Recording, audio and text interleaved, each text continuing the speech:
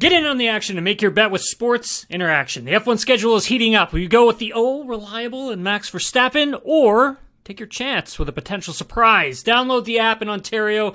Use the QR code you see at the bottom of your screen somewhere, or head to sportsinteractions.com/SDPN to get started. 19 plus, please play responsibly.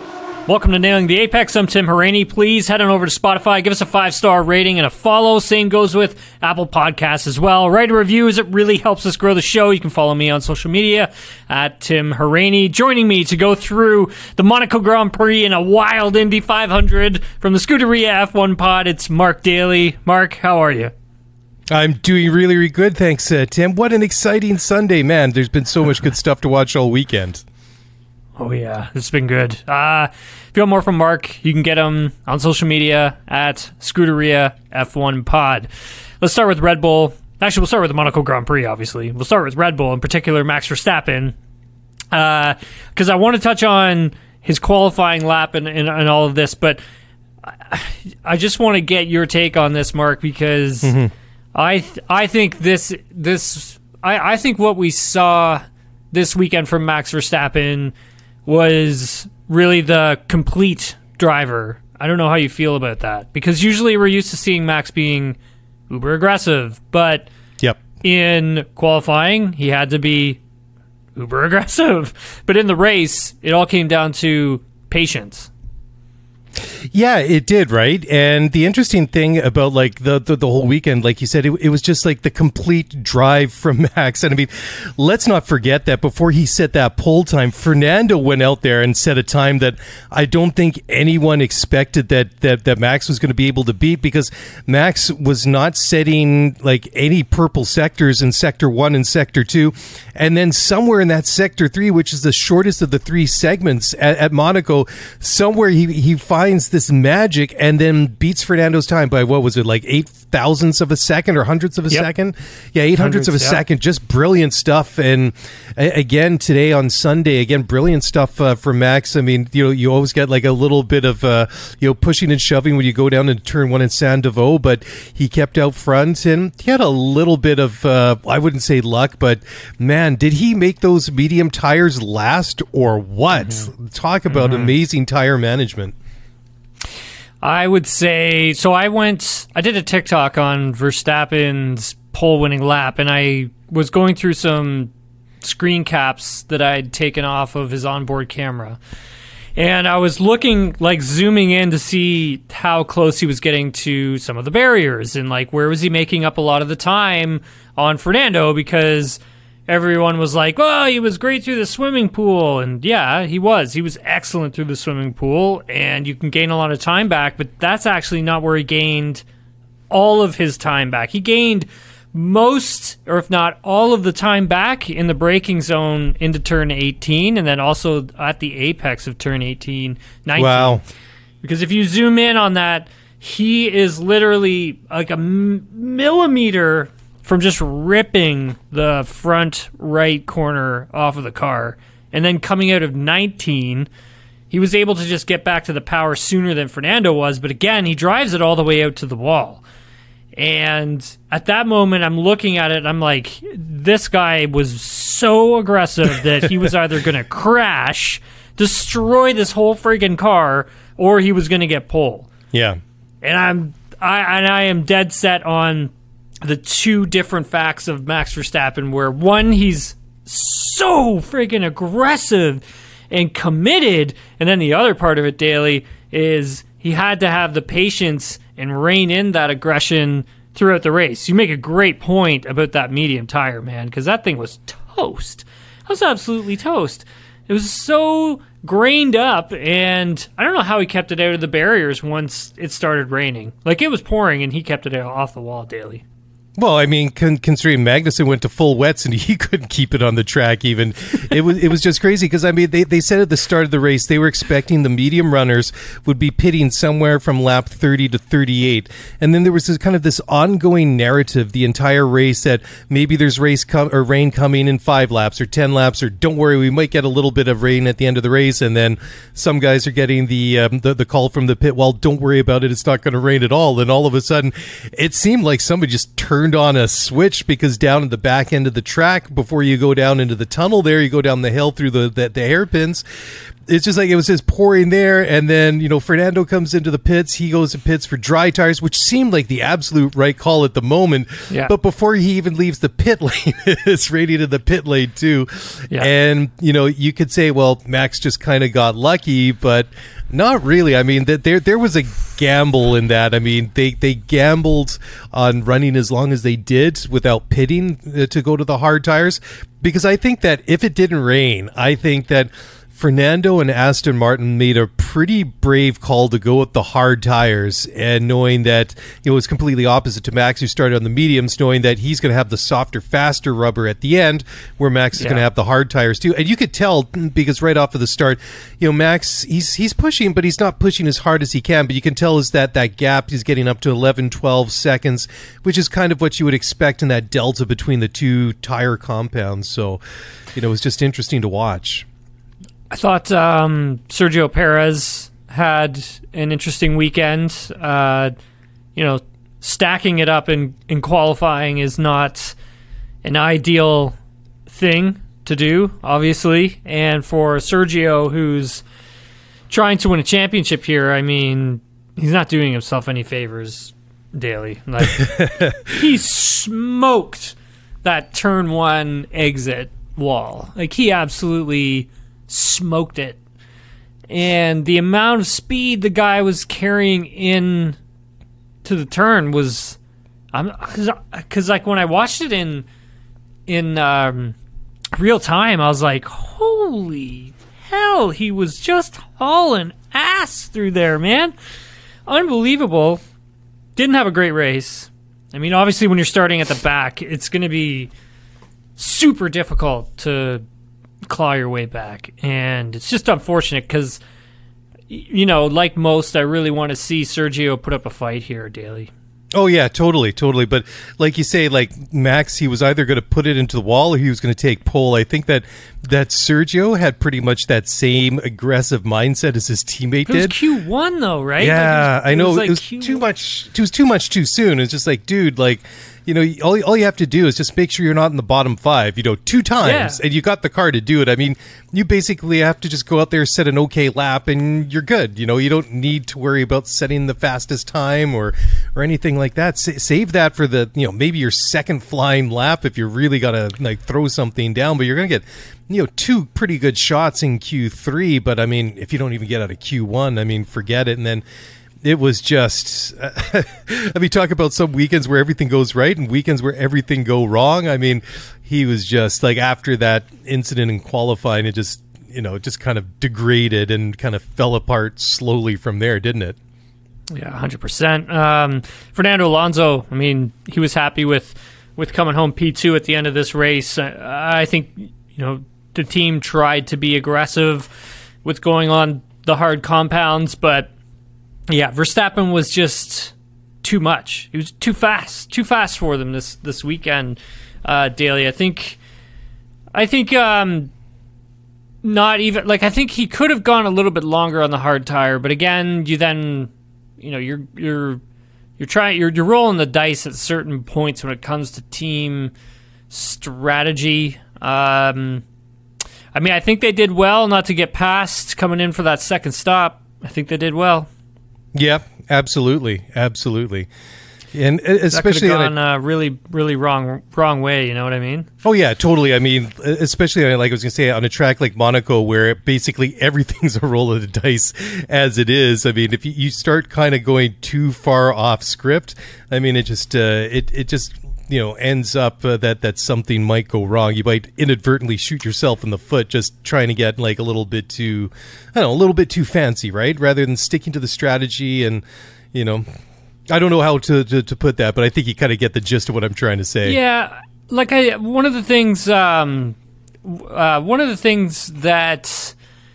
by bringing him in as early as they did. I'm not going to say they brought him in super early, because they didn't. They pitted him in around the right time. It's just the fact that if you're going to send him out on inters at that exact moment instead of putting him on the medium tire compound, it's difficult to put temperature into the intermediate tires. So if you go too early on that intermediate tire and there's not a lot of rain or standing water, but the track is kind of dry, you run the risk of really, driving a ton of heat through the tire and just putting it over its edge too soon. Because once you start to get that, what it's called thermal degradation, heating from on the inside, you're kind of screwed. So, that was a difficult sort of window, I think, for the team to navigate. I think they just came up with the best option that they had because they didn't think it was going to rain as hard as it did on that outlap that he went out on. Difficult weekend for Lance Stroll. Oh, I know. Man, that was a tough one. I think just getting the confidence with the car in the first few sessions and then finally getting that confidence. We saw what he could do in Q1. And then in Q2, he got damage to the floor of the car, and that compromised his entire Q2, and that's basically why he didn't advance to Q3. The team felt that he was fast enough to get to Q3 if it were not for the damage, because the damage disturbed the car a lot. But that being said, I mean, his Aston Martin held together pretty good during the race, man. He was being aggressive. It was good stuff. I think one of the things, just trying to get past, Kevin Magnussen there for a while, that's tough. It's going to just hold your race up. And yeah, once you qualify that far back in Monaco, it was always going to be difficult. Yeah, the term recovery drive seems like it's got a bit of a different meaning there, because unless things go really, really, really well, to even claw back to get like a point or two, like in sort of those bottom point pains position, is about the very, very best that you can hope for. But it's too bad because, if you looked at Lance, I mean, he was looking pretty racy there, but you look down, it's just like the battle for 14th or something like that. And it's just, it's a real shame because, like you say, the pace was with the car. And I just wanted to ask you, though, we were just talking about the interiors and not being able to generate enough energy and get it. Is that kind of what we saw with Lance going into, was it Portier or whatever it is, going down that hairpin just before the tunnel, where he went around the first hairpin and just kind of skidded off and hit the barrier? Because it looked like the car, I mean, obviously there's a lot of running water going down that hill there, but it just looked like he turned the wheel and nothing happened until it was too late. Not enough heat. Enough heat into the tire. I mean, it was it's interesting to see. I mean, even if you're on, for example, like a slick tire, you could see how fast everybody wanted to get off the slick tire once it started to rain, only because it sucks the heat right out of the tire, and then essentially you're losing all of that performance. So it makes things very, very difficult for drivers. Ferrari. Actually, we'll go to Mercedes because of where they ended up with. Actually, let's go to Esteban Ocon. You know why? Because he kicked some ass this weekend, man. He did. That guy was incredible. What'd you think? I thought it was great. I thought it was really, really good to see. And I couldn't help but think, looking today, I'm looking at the results here. So we got Esteban in P3 at the end of the race. Got Pierre Gasly, his teammate, finishing P7. So not only do you have a podium, but you have two cars in the top 10 at Monaco. And I couldn't help but thinking, does Otmar go home tonight feeling like a little bit justified after Laurent Rossi called him out in the media, like, was it 2 weeks ago, basically saying like the team is performing like crap and they're not doing what they we're expecting them to do, which is fair enough. But I mean Esteban, I loved it. I thought that he drove a super race. It was great to see and watch, not just him, but both Alpines kind of out there and fighting for something meaningful, because this was a team we've kind of been expecting to kind of mix it up with the top 3-4 teams. So it was nice to see them up there. But yeah, I got to give him a lot of props for what he did this weekend, and to get on a podium in a place like Monaco. I mean, he kept his nose clean, and I thought he just drove a really, really good race. Yeah, and he had damage to his car from the hit with Carlos Sainz, but he was able to keep it together for the remainder of the race. Did affect a bit of the performance of the car as well, but I think they boxed him at the right moment. Now, as for Pierre, it was interesting. he's extremely disappointed, and he was confused as well. Really? At the end of the race, yeah, especially with Alpine's strategy and the strategy call that the team made. I think he felt that P3 with the rain coming in, was for him the perfect scenario. But I think for him, he feels that the team could have achieved a P3 and P4 if they had have thought about pitting him at a different time. Mm-hmm. They told the team, told the team he wanted to stay out when the rain started, and he didn't want to pit. So that's interesting to hear that, simply because Alpine has, as like you had mentioned, kind of been under the radar from upper management in terms of the performance.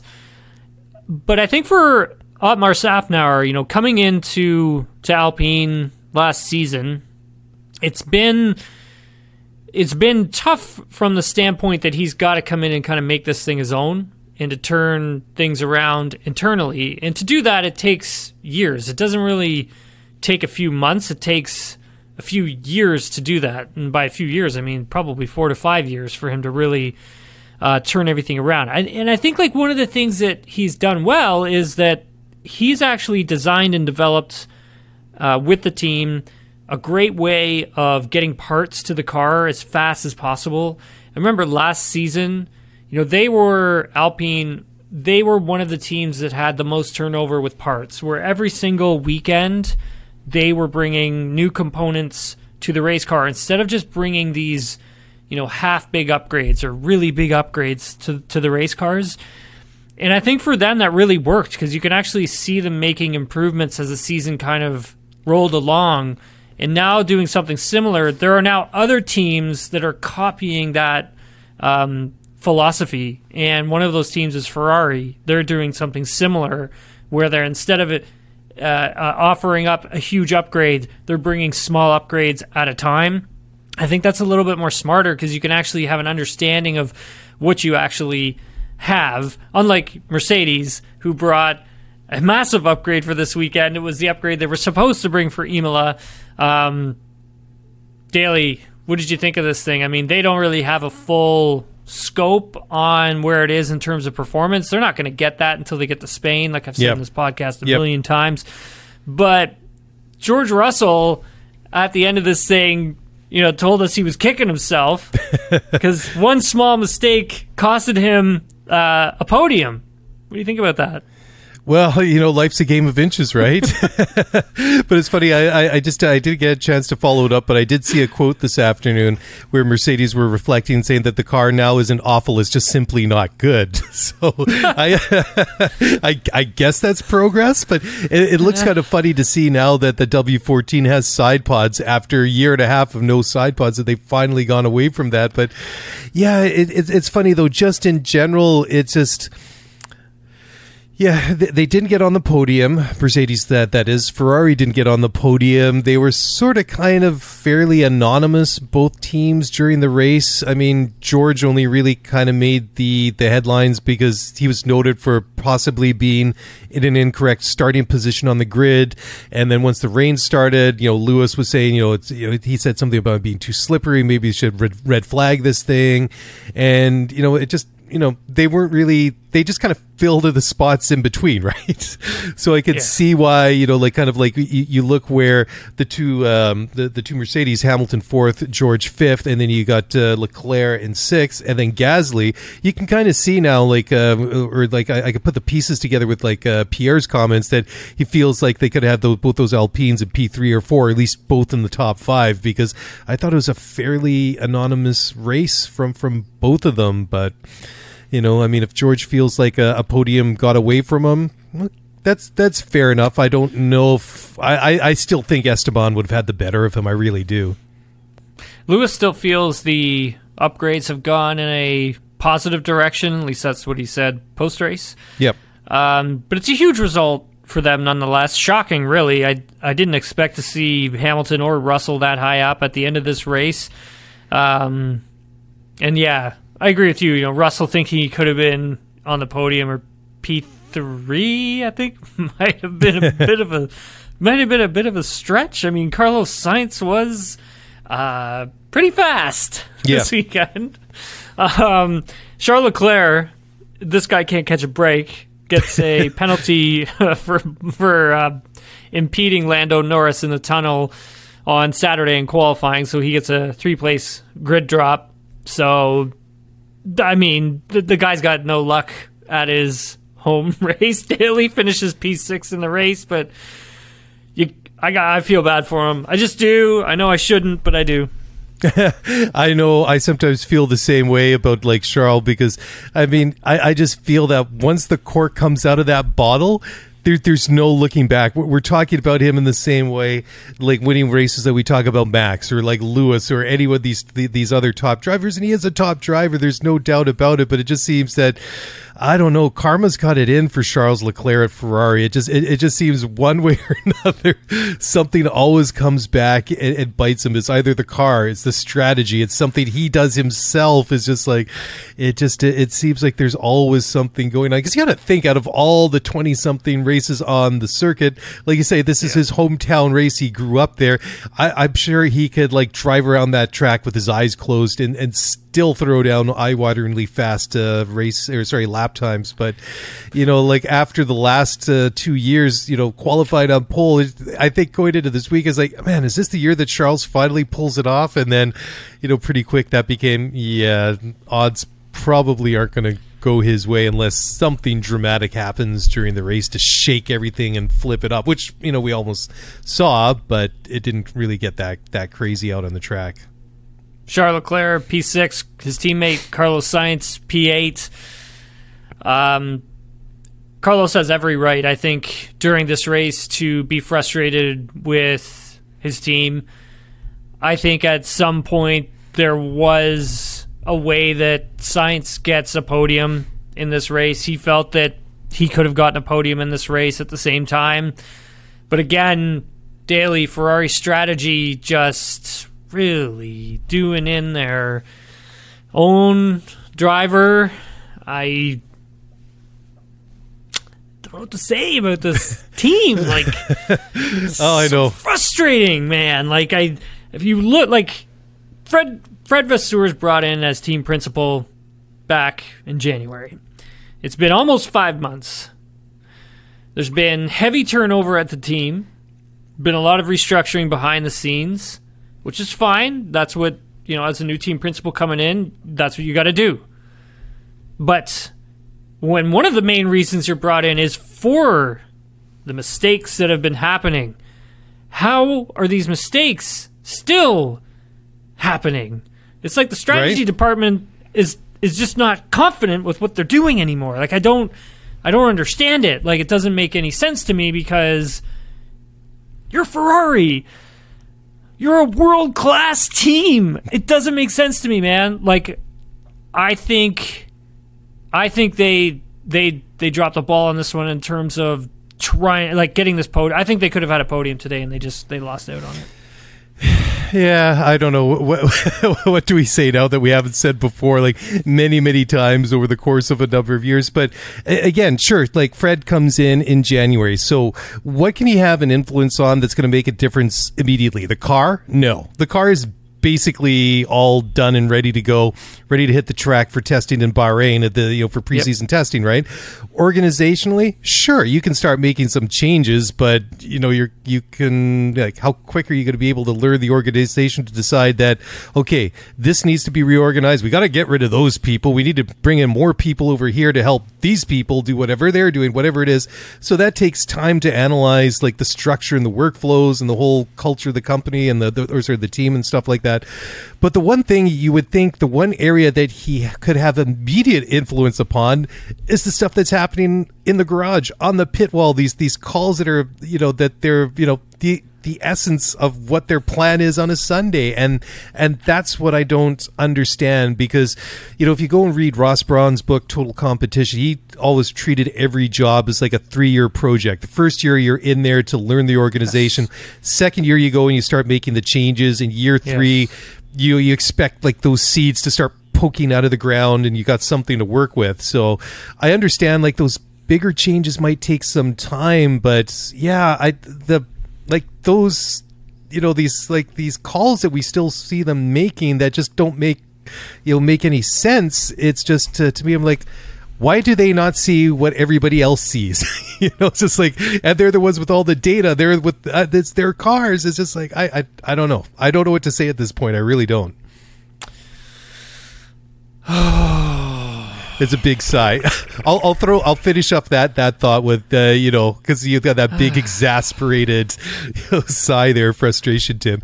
I mean, is that Carlos on the radio when they're telling him the gap to Hamilton, he's just bleep this, bleep, bleep, bleep. I don't care about Hamilton because Hamilton's behind me. I think that kind of summed up the frustration. Yeah, no, he's right. Let's talk about McLaren. Yep. Both drivers scoring points. Lando Norris coming home P9, Oscar Piastri P10. Really solid stuff from McLaren, and they're starting to get back into this thing. Now, Lando Norris, he doesn't think... they're like he doesn't even think it's possible at this moment to take any fight to Alpine because they're about a half a second, I believe he said, faster than McLaren in qualifying. But it's been so far a pretty good recovery by them, considering how they started the season, Daly. I mean, they've managed to do quite nicely over the last little bit here. Yeah, absolutely. Like, I'd say in general, I'm a little disappointed with like a little sort of like a little touch of frustration, but I mean, it's trending in the right direction. I mean, the first couple of races, right out of the chute here at the beginning of the season was just like, ooh, if this is what we're going to see from McLaren this year, this is going to be a long year for McLaren. Yeah. But I mean, like you say, they're slowly working their way back into this thing, and to get both cars into the points, a double points finish this weekend, I think that's really solid. I mean, if Lando's, if he's aware of that, and that seems like, okay, we got a half a second that we got to close with Alpine. Okay, maybe that's something that you can focus on, something you can work on, but celebrate the successes where you have them, and then focus on the next target down the road. So I think that's something that's workable. I mean, half a second, I mean, I know in racing terms that's quite a bit, but also, I mean, Alpine doesn't seem like a team that's really, been out developing or out performing anyone else. So to me, that seems like a bit of a doable target. So I would hope that they take the last couple of performances, especially today, and kind of build on that going forward, because we got a lot of racing coming up, Tim. Despite some of the cancellations we've seen, there's a heck of a long way to go before we get to Abu Dhabi at the end of the year, right? Yeah, you're absolutely right. There is a ton of racing, and that is something that we should all take note of, because, I mean, even though Verstappen has a massive lead, so does Red Bull, and they'll probably hold on to all of that, but at the end of the day, these teams are going to claw back all of this performance. These teams are definitely going to start closing the gap down to Red Bull and also each other. McLaren has another big upgrade that will be coming before the summer break, and then they're going to have another big upgrade coming after summer break. Alfa Romeo is a team that actually has rebounded quite nicely lately. Valtteri Bottas coming home P11, and Zhou Guanyu coming home 13th. I'm actually quite surprised to see how well they've been able to bounce back. I mean, they actually looked pretty solid when they were in Miami, and I actually didn't think they were going to be this quick this soon. Mm-hmm. Yeah, I thought it was going to take a bit longer. Yeah, no, that's good to see as well, because like Alfa Romeo, is a team that I think we're going to see that this team has a bit of an identity crisis over the next couple of years, right? Because they're Alfa Romeo right now, and then in 2026 they're going to be Audi, and then in between they're going to be something else, So I assume that maybe it's going to revert back to Sauber or something like that before it becomes Audi proper in 2026. And I know there's a long way before Audi kind of really makes their stamp really felt on this program, but I can't help but think at some point before this becomes an out and out true works team that it's going to benefit from the Audi relationship or oversight or whatever you want to call it, the arrangement, until this becomes the proper works team a couple years down the road. It's interesting, right? I mean, again, just like McLaren after the first couple of races, I was thinking for Alpha is the same thing. Ooh, this is going to be a long season for these guys as well. But I wouldn't, consider where they started from. I wouldn't turn my nose up at P11 and P13. It's progress. Absolutely not. They're going in. They're trending in the right direction, which is important. I'll just roll through this pretty quickly here. Nick DeVries, P12. Not bad result for Nick. Alexander Albon, P14. Yuki Tsunoda was in the points and was driving one hell of a weekend. He ended up coming home P15, so sucks for Yuki. Sergio, we had mentioned, P16. Nico Hulkenberg, P17. Interesting news about Haas that actually had come out from, I believe it was Racing News 365, and it was earlier on Sunday morning, and they tweeted out that, quote, Alfa Romeo are set to join Haas in a title deal for 2024. Racing News 365 has learnt the deal could rise to as much as $20 million per annum after the Sauber deal ends after the 2023 season. Now, that's interesting. That's coming from Racing News 365. Haven't heard anything else on that, so not too sure where it sits, but they're reporting it, so I don't know. What do you think? I mean, it only makes sense, obviously, because Haas has the relationship with Ferrari, and Alfa Romeo is a part of the Ferrari FCA brand, so it only kind of fits, I would say. Yeah, totally. I mean, like, as soon as like the whole Sauber Audi thing became, official, it just kind of made sense, or it was logical that why would Alpha, still be involved? They can't be involved at this point, but it seems like a logical tie-in, considering that Haas has real estate inside the Maranello facility, and there is a pretty close working relationship between the teams.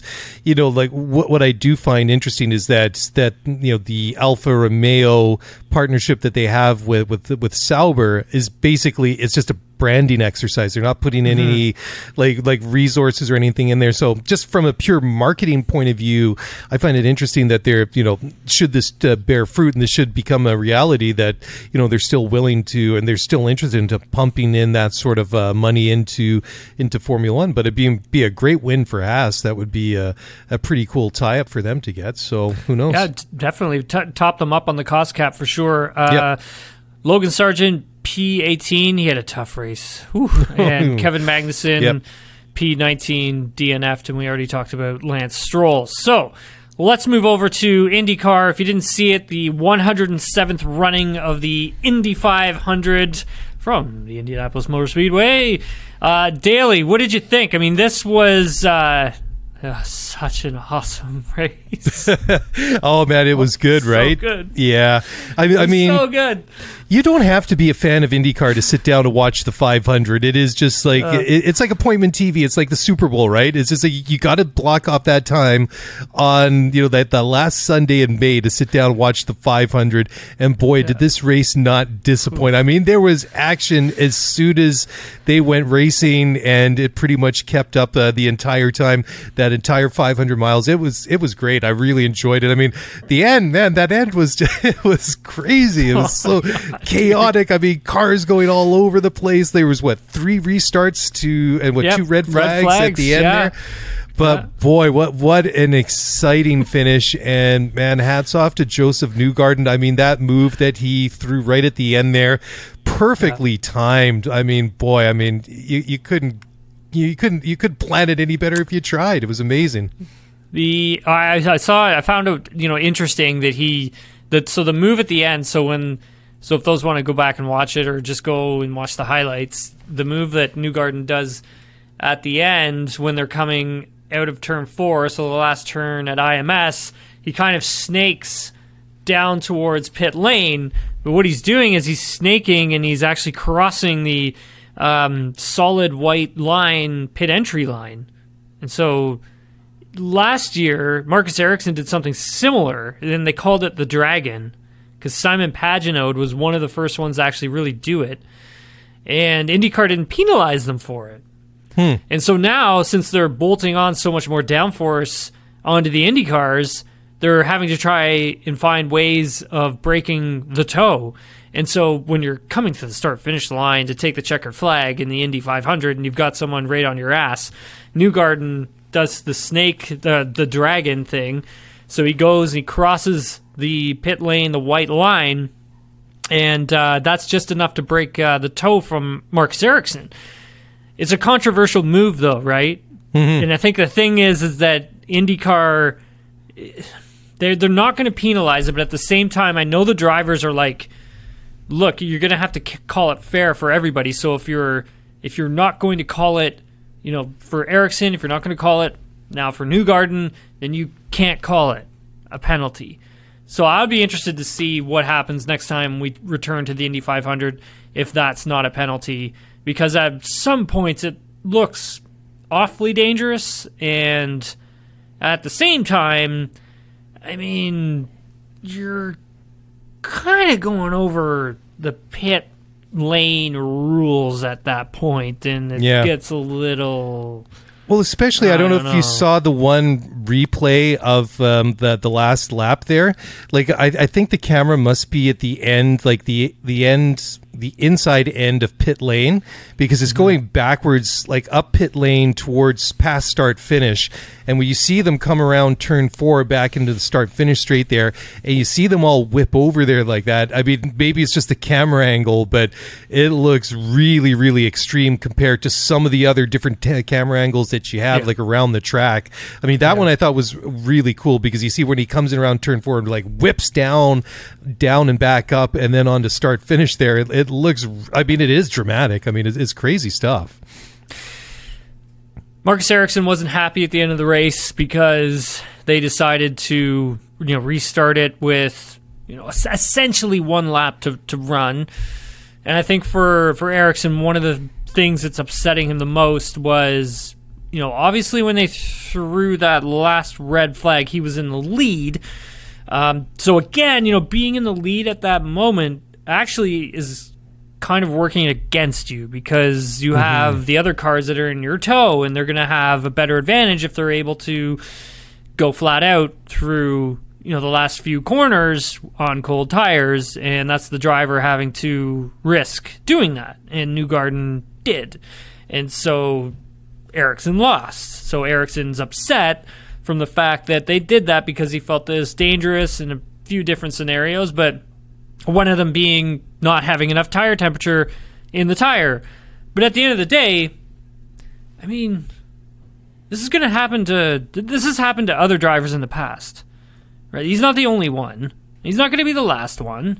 And this is just the way it is. And you finish second. And that's what you just got to deal with it, man. Like, that's what it is. This is car racing, and that's IndyCar. Yeah, that's the nature of the beast, but I mean, you can see why he would be like kind of ticked off about it. I mean, he was literally inches away from repeating as winner of the Indy 500, so you can understand why the emotion is high and why he'd be upset about it. But definitely, as cruel as it sounds, it's just like, dude, you just got to move on. 100%. I mean, you can't hold anything against Joseph Newgarden. I mean, there was limited time, and I mean, I was on my feet watching it at home. I think everyone around the track was on their feet watching it. It was just exciting, especially after we had a couple of those false starts there. It's like, we're going to have 10 laps of sprint, and they got whittled down to like 7 laps or whatever it was. And it's like, we're going to have 1 lap of racing to sort out the winner of the 500 this year. And it was pretty crazy, but good, man. Yeah. So good. I had to go for a nap afterwards. I was way too overstimulated.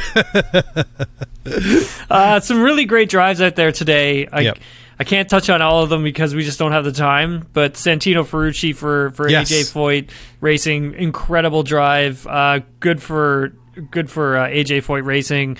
Well deserved. Shame they didn't get to win. That would have been an incredible story. I believe it's been like 24 years or something like that since a Foyt car last won the Indy 500. Yeah, wow. I believe it was Kenny. Wow. It was Kenny Breck, I believe. I remember. I was going to say, was AJ himself still driving? No, I mean, for those who don't know, I mean, the guy who owns the team is also an Indy 500 legend. But he raced until he was pretty old, by, like, did he race into his 50s or something like that? Oh, I have no idea, man. It seemed like that guy was around forever and like for a long in a car. time. Yeah. Alex Palou obviously starting on pole and then getting taken out by Rinus VeeKay during a pit stop. I mean, talk about bad luck, right? Like, I think Alex could have really been in the mix for the win, but recovering to finish P4 is still nonetheless extremely impressive.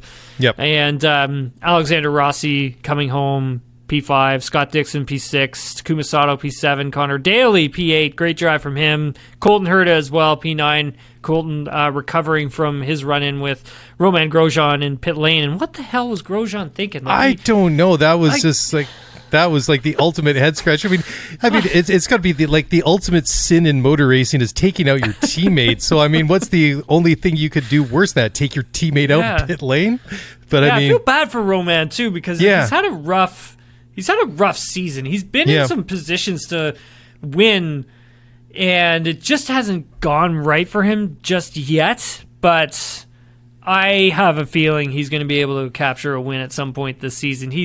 He's right in the neighborhood, Daly. Every single race he's been right there. He's been just knocking on that door. And Rinus VeeKay coming home in P10, finishing off the top 10. That was an incredible Indy500. If you didn't see it, try and find a way of rewatching it. Maybe head on over to TSN and checking out race replay if there is one. We have some Twitter questions from Double Waved Yellow. Have we jumped the shark on needing to finish under green at all costs? Artificially instituted green flag finishes too often feel more competitively unsatisfactory than a full course yellow safety car finish. I can't help feel it's gone a bit too far. Look, you have people who show up to watch a car race, and you're wanting to make sure the on-track entertainment and spectacle is entertaining and is a spectacle at the same time. Is it still a sport? Yes, it is, because they're having to still race each other. So, I understand what you're saying, but at the same time, I disagree, because if you go down and you take, for instance, I was watching it with some people, and when that last red flag came out, they were like, there's no way they can end this epic race like this. And that is from people who don't always tune into IndyCar, don't always tune into motorsports, and don't always tune into the Indy 500.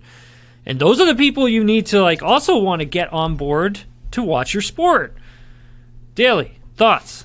Yeah, totally. I understand and appreciate the perspective, but I think you just nailed it. It's just it was a great race, and I mean, under normal circumstances, we're not going to see that many red flags at the end of the race. I mean, we've seen it before where we have somebody goes into the wall or there's a crash or whatever in the closing stages of the race. But I mean, it was just, I don't know, it just lent something to this race today. And I couldn't help but thinking too, man, this would be a real shame if they finished behind the safety car, and brought it across to the checkered flags that way. I mean, I don't know, say if, there was another legitimate reason that the weather was bad, it started raining, and they thought, well, instead of calling the race, we want to just finish behind the safety car. Okay, well, maybe, sure, but I understand, but still, 2 laps of racing to decide the winner, and basically a 2-lap shootout, I think is for me a lot more rewarding than just kind of cruising behind the safety car for a couple laps, just knowing, okay, Pato's going to win this one, or Joseph, or Colton, whoever, right? Just it becomes anticlimactic, and I think it sometimes works against you. I mean, we've seen Formula One have lots of criticism for similar situations, right? Or I guess Belgium was a completely different thing with behind the safety car for 2 laps in the extreme rain. But yeah, I don't. I think they made the right call. It's just there was too many guys had incidents right in those last 10, 15, especially in the last 10 laps. That I think just maybe, exacerbated things, or maybe, makes, it brings the topic up. But I think it's a good topic to talk about. Sure. Absolutely, yeah. From Parth Lad. Adrian Newey had the 1,000-yard stare going when Perez crashed during qualifying. How much do you think Red Bull is concerned by having their floor on full display to the other teams? Will this affect the development war over the course of the next few months? That is a great question, and you are absolutely right. It is going to, for sure. Do you know how much those photographers are getting paid for those photos right now? Yeah. A ridiculous amount, and good for them because they deserve it. Let me tell you something. The floor of that entire Red Bull, even I was picking it apart. I was like zooming in on all the photos, like checking this thing out. And I'm like, wow, this thing is incredible. So, yeah, you can bet that there are people out there, especially the teams that are breaking that down. I bet you they started on Saturday night, Daily. Oh yeah, I mean, for the photographers that have like those original high resolution pictures, like they're making some bank right now, and good for them, like you say. But the 1,000-yard stare because Dewey was upset. I mean, but just apart from giving showing that floor to the entire world, which is the last thing that they would have wanted. I mean, there's the other thing too. Is he starts at the back of the grid. He had a terrible race. He wasn't in it. Maybe he had a shot at getting some points here and there, but I mean, Fernando's only 12 points behind Sergio in the drivers' championship. Max, I think, has like 140 something points. Sergio has 105. Fernando is 93, and then there's quite a bit of daylight between himself and then what is it? Is Lewis fourth in the championship? I think he is. Anyways, but I mean, I'm looking at that now. It's like I've been enjoying watching Fernando and what he's been doing this year, but it's like, okay, he's not going to catch Max, but he could certainly catch Sergio. So it's on. It's on, and that's going to be fun to watch, man. I think that's going to be great. 100%, man. I think this could change everything. Like, this could teams can claw back so much performance now after getting a good hard look at what's going on underneath there. It was awesome. Daly, thanks very much, man, for doing this. Really appreciate it. Let everybody know what you got going on and where they can find you. So you can find us on Apple Podcasts, Spotify. We're the Scuderia F1 Podcast. 2 shows a week, Fridays and Sundays. And then you can also find us on Twitter, Scuderia F1 Pod. And it was awesome. Loved it, man. Loved the chance to finally sit down and talk some Indy with you, because it seems every time we do it, I'm like, I didn't get a chance to watch the race. But 500, like I say, it's appointment television. It's a must watch. It is awesome. Thanks very much, man, for your time. Really appreciate it. I'm Tim Haraney. If you want more from me, you can get me on social media at Tim Haraney. Please head on over to Spotify. Give us a 5-star rating and a follow. Same goes with Apple Podcasts. Write a review. Let us know how we're doing, because it helps us a lot. And we'll be back later on this week. We'll talk to you all then.